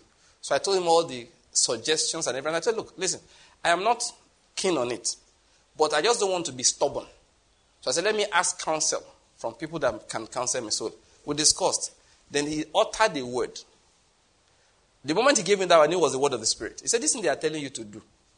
He said, many people are doing it. He said, this one you are doing, how many people are doing it? As soon as he said it, I said, thank you. Now you have given me because I knew it before, but I just needed to hear it so that it wouldn't be as if I was being stubborn. I heard it, and that's why we're still where we are till today. The other man didn't hear it. You know what happened? The ministry closed. Yes. Now what am I going to say? Listen, people of God, there are many things I've said today. It's centered around one thing. When we say running the race that is in front of you, don't joke with the Lord that you are serving now. Don't play with him. Don't think he actually is giving time. He says, by this time you must have done this. By this time you must have accomplished this. He's judging your thoughts. He's judging your actions every day. You don't have all the time to change. You don't have all the time to repent. You don't have all the time to obey him. You don't have all the time to do the reason he gave you life. Let's talk about Satan and the world briefly, then I close. One thing I like about the devil. He said, Pastor, you like something about the devil? Yes, I do. He said, what? I will tell you. He has not changed. God has not given him the ability to change.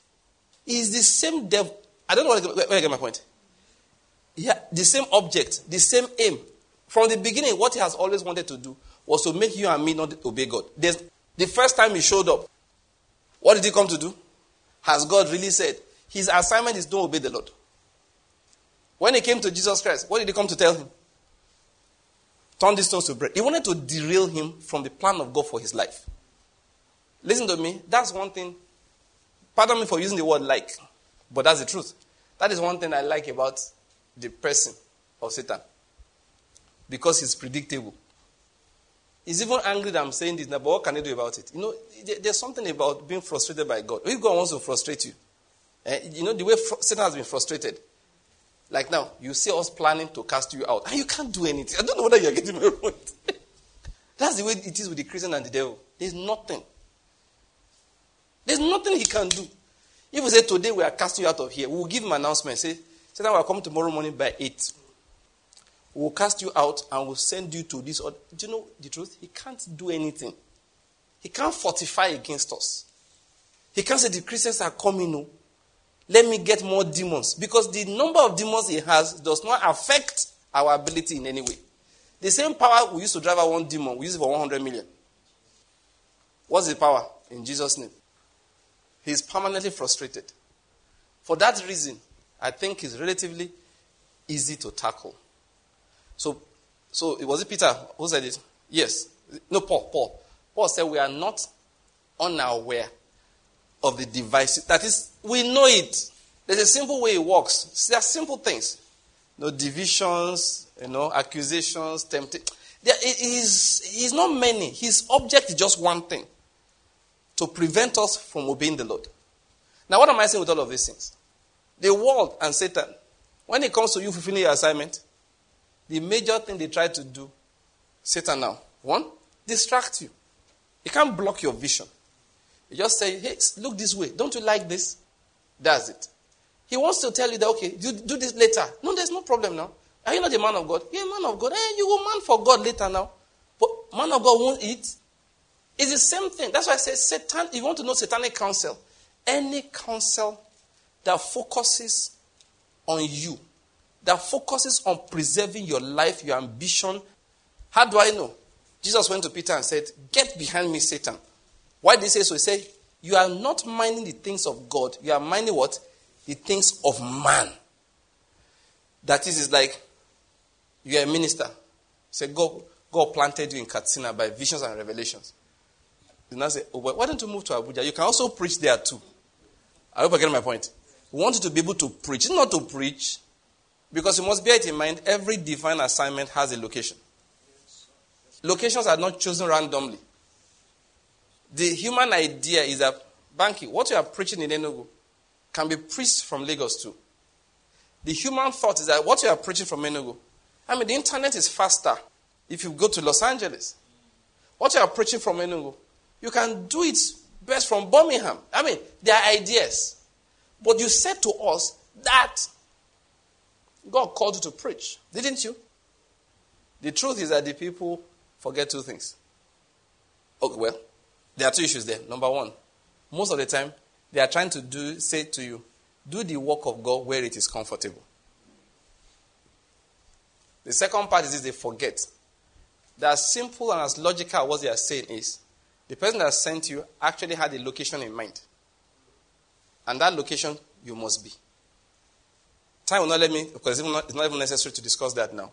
The truth is this: being in Enugu is important for what I preach. How? I don't know. If I was standing in Abuja to do this work, I would say different things. You will not. Why? I don't know. Divine assignments are tied to geography. It's not every mountain you go and offer Isaac. People don't get it. It's not every mountain where the sacrifice of Isaac is acceptable from. So before you shift location, pray. And when you are praying with a focus on divine assignment. There's one brother I know. Anytime he wants to talk, I feel like telling him, say, oh boy, do you listen to yourself? He moved to somewhere in Europe long ago. And he's another minister of the gospel. Now, why I don't listen to him anymore is that his testimonies are always centered around the faithfulness of God in bringing him into comfort. Do you know what I said? How to be led by the Spirit. His example would be, I left a small house with interruptible power supply and bucket-needed water fetching environment into a place where my power doesn't go off, my water is constant. And he will give you scripture to show how God is faithful, how God leads. After a while, I felt like I said, bros, can't you see how Damascus these messages are? He said, Lucy, the time I needed to leave Nigeria, I thank God. Because if I didn't leave that time, look at all this crisis going on now. You look like, excuse me, are you all right? When Abraham left Ur of Chaldees, he left a comfortable place to become a nomad, to be moving from one tent to the other. It is the reason why you got an Isaac. It's the reason why Jesus Christ came through his lineage. God does not only lead from comfort, from hardship to comfort. He leads from comfort to hardship. Did he not say, endure hardship with me as a true soldier of Christ? Joseph left from hardship into work, which appears like comfort. I had to say that like that. But let's look at his brother later, Moses. When Moses was going to do his own, he left that comfortable place. Read the book of Hebrews chapter 11. God told him, instructed him to go to the wilderness. Why do we have this impression that God just leads from, Earthly glory to a higher level of earthly glory? No. Francis Chan. Go and read his story. Francis Chan is a man of is it Chinese descent, an American. Please read his story. He met the Lord, started a church, I think in somewhere, is it San Francisco? I mean, yes, somewhere around there. The church was growing and growing and growing and growing. They now had about 2,000 members, regular meeting on Sunday. And the guy kept on feeling dissatisfied and unhappy. He said, this is not church. Do you know what? He got up and resigned from being the pastor of a church that he built from the scratch that now had over 2,000 members. What did he start doing? Going from place to place, starting house fellowships. If he ever comes to that church, he comes as a visitor. Or they invite him. He handed everything over. You are not the trustee, you are not the pastor, you just handed everything. Hey, you guys should take. That this is not life. He said, I'm not anybody's performer. That you guys come to watch me perform on Sundays. Not the glitter. Hey, let's welcome to the microphone right now. The man of God. The way we like to deceive ourselves, that kind of thing. Francis Chan said, no, I'm nobody's performer. So he packed his things and walked out of that ministry. And that's what he's doing till today. He's not angry with anybody. He said, but this Sunday performance, I don't know how to do it. Am I saying he's right? That's not the point. The point is that God can lead you from a church, passing to a church of 2,000, to going around houses where there are no more than 20, 30. And he's happy doing it. And he believes that that's what God wants him to do. But many of us think that no, it's only the other way around. If God blesses you, when the blessing comes, though you were 20 today, I see somebody pastoring a church for 5,000. Amen. They will now make Yongicho our idol in life. 1 million members. It doesn't have any meaning. I'm not saying 1 million is bad. I'm just saying it has no meaning. He is not more successful than the person who has a church of 100 people. Just make sure you are doing what God instructs at each moment. And like I said last time, let me go over that briefly again. How will I know? God does it like this. You are going from point A, or you are going from the starting point to the finishing point. Along the road, there will be 10, 15 junctions. At each junction, having 2 or 3 roads with which you have to make a decision, God will teach you righteousness. There will be a word, an understanding, an instruction you will obey, and you will know the right thing to do. Like I gave us an example earlier. People did not know it before. Just walk in, pushes money across and say, why are you giving me money? I just came to see you. We've not met before. I give you back your money. Tell me the reason why you are discussing with me. That simple decision is leading you in the path of God. If you took that money, you miss your destiny. Pastor Bank, just one take. No, normally it's not one take. After that one take, you become a taker of such things. A new character has been developed in you, which is called taker of strange money. Gehazi's spirit. So anytime you say, my spirit is said, it's Gehazi that's talking to you. That's why I tell people, when people say, my spirit, I say, forget it's your spirit. It depends on what your spirit was drinking. Hungry spirits also have a voice, you know that? When pastor comes to church, never chop. Wife tell her and say, school fees not tomorrow. Your shoes don't spoil, everything. Now reach church, see everybody just shining. This is how they've been shining for the last 5 Sundays. Now you go bring out a message. The Lord said, he that gives to a prophet for the exact preaching of prophetic gifts, how it's used to break through. Did he hear a spirit? Yes. What spirit was that? The hungry spirit. Is it right to give to a prophet? Yes. Is that why he preached it? No. He didn't preach because it was true. He preached because he was hungry. The Lord is good. So what am I trying to say? We make decisions that lead us into destiny as we resist temptation at each junction and we obey the righteousness that God has taught us at those junctions. Whether God speaks to you or not, you will find yourself in the center of the will of God for your life. Let me end this by saying this, remind us of this. I just feel like I've said it many times, I just want to say it one more time. Listen, you don't have all the time. You don't have all the time to change. You are still smoking cigarettes in the corner. Somebody wrote us one day, say, I smoke Igbo alone. That I hide in my room and smoke Igbo. and the person is a woman. This didn't okay. Shock no go kill you in Jesus' name. The way he's shocked when I tell him something, you don't know. You think you are living in heaven. This world is a dangerous place, man. If you are listening to me, you don't have all the time. You have to stop. You have to stop. If you don't stop, you are going to go crazy. Maybe God should show you a vision of yourself walking naked on the road. You will stop. You will see. You will know you can stop that day. Why you never stop? You say you never believe anything. Man, what is going to happen? Nothing. That's what you are thinking. Well, how do you say something will happen? If I get me. Please don't let this young man confuse me. Is he telling the truth? If I get me. Yeah, if he is going to get me, I'm telling you the truth.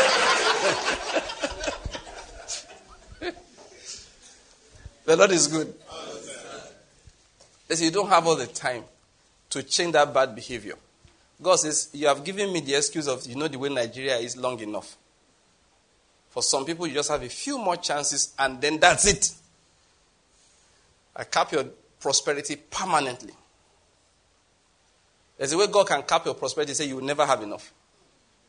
The rest of your life, every time you'll be praying for everything. Say you don't have all the time. If I call you to do a job, start it now. I've given you 5-6 years waiting. That is not 5 years to start.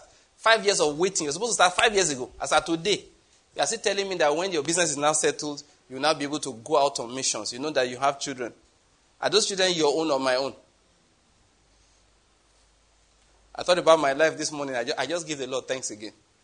One of the things God has taught me is how to manage life. You know what is manage life? How to make your life inexpensive. Let me not teach that one now. It's not, so if it's those children, tell the children, hey, everybody, come. This expensive school, I don't have time for it again.